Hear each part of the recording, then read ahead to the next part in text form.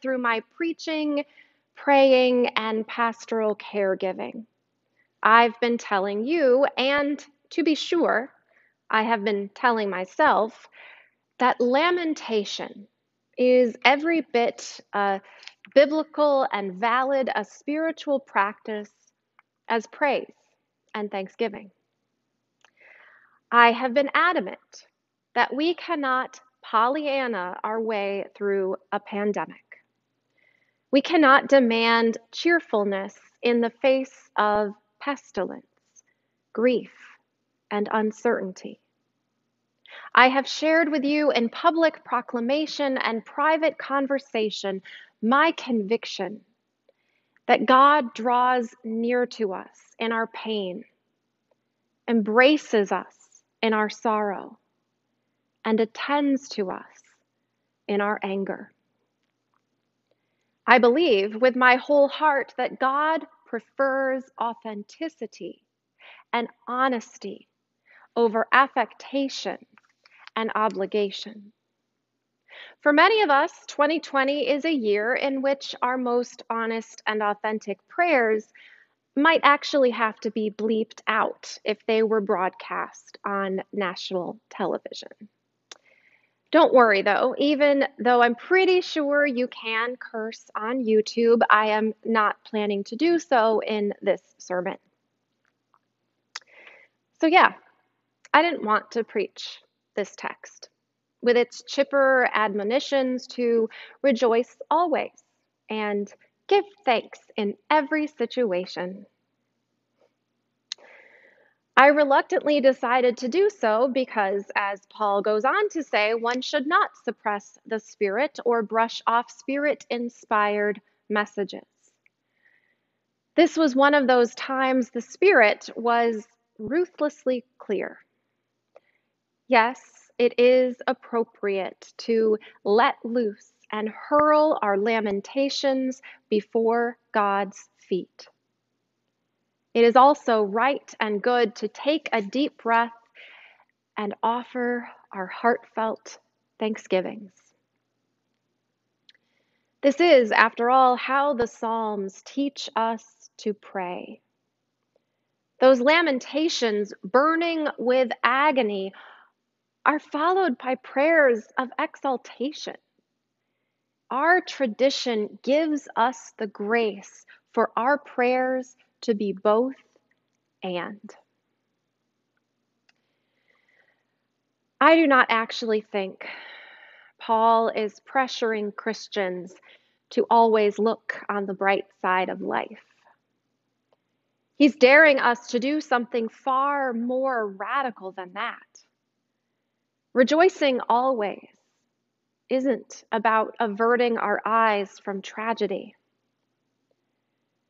Rejoicing always is about staring tragedy down and defiantly proclaiming that in Christ, death does not have the final word. Giving thanks in every situation does not mean forcing ourselves to be grateful for our hardships. Giving thanks is about gratefully trusting God's presence and provision are often most evident when our hearts are breaking. It's no wonder that Leonard Cohen's song is so darn popular.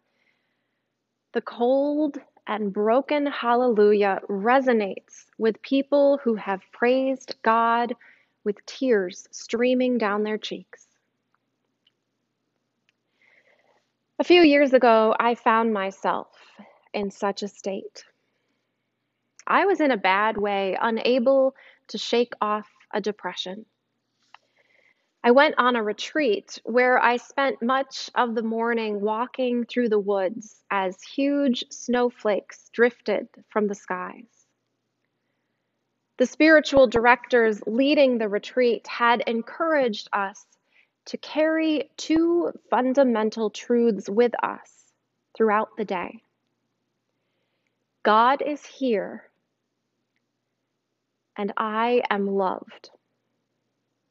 God is here, and I am loved. I repeated these words as a sort of mantra as I trudged along the path. God is here and I am loved. God is here and there is an enormous eagle on that branch overhanging the lake. Anne Lamott says there are 3 prayers: help, thanks, and wow. And all 3 were on my heart as I marveled at this enormous and beautiful eagle. Later that day, I had an opportunity to spend an hour with one of the spiritual directors. Let's just say there was a lot of lamentation involved and nearly an entire box of tissues. But there was something else there too, a glimmer of gratitude that had something to do with the snow, something to do with that eagle, and something to do with the revelation that in my darkest hour, I really did believe the mantra I had been given. God is here, and I am loved. My tears of grief and sorrow gave way to tears of gratitude and astonishment. The spiritual director sent me on my way with a prayer attributed to a Puritan Christian called the Valley of Vision. Pray it with me now. Lord, high and holy, meek and lowly, thou hast brought me to the valley of vision, where I live in the depths but see thee in the heights. Hemmed in by mountains of sin, I behold thy glory.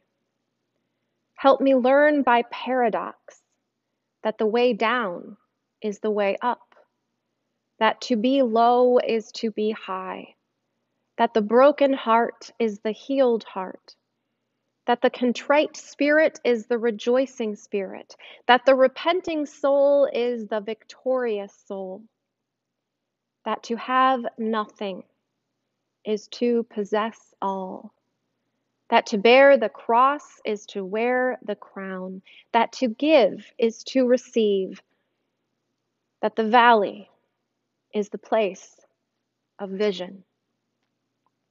Lord, in the daytime, stars can be seen from deepest wells, and the deeper the wells, the brighter thy stars shine. Let me find thy light in my darkness, thy life in my death, thy joy in my sorrow, thy grace in my sin, thy riches in my poverty, thy glory in my valley. Amen.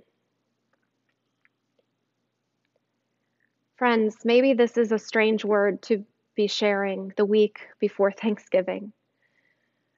But from where I see it, we are in a valley. And our spiritual ancestors clearly knew a thing or two about the valley. So let us echo the wisdom of the Puritans, learning by paradox that the way of lamentation is the way of gratitude. And let us embody the faith of Paul, giving thanks in all situations. God is here, even now. And we are so loved, especially here, especially now. Thanks be to God. Amen.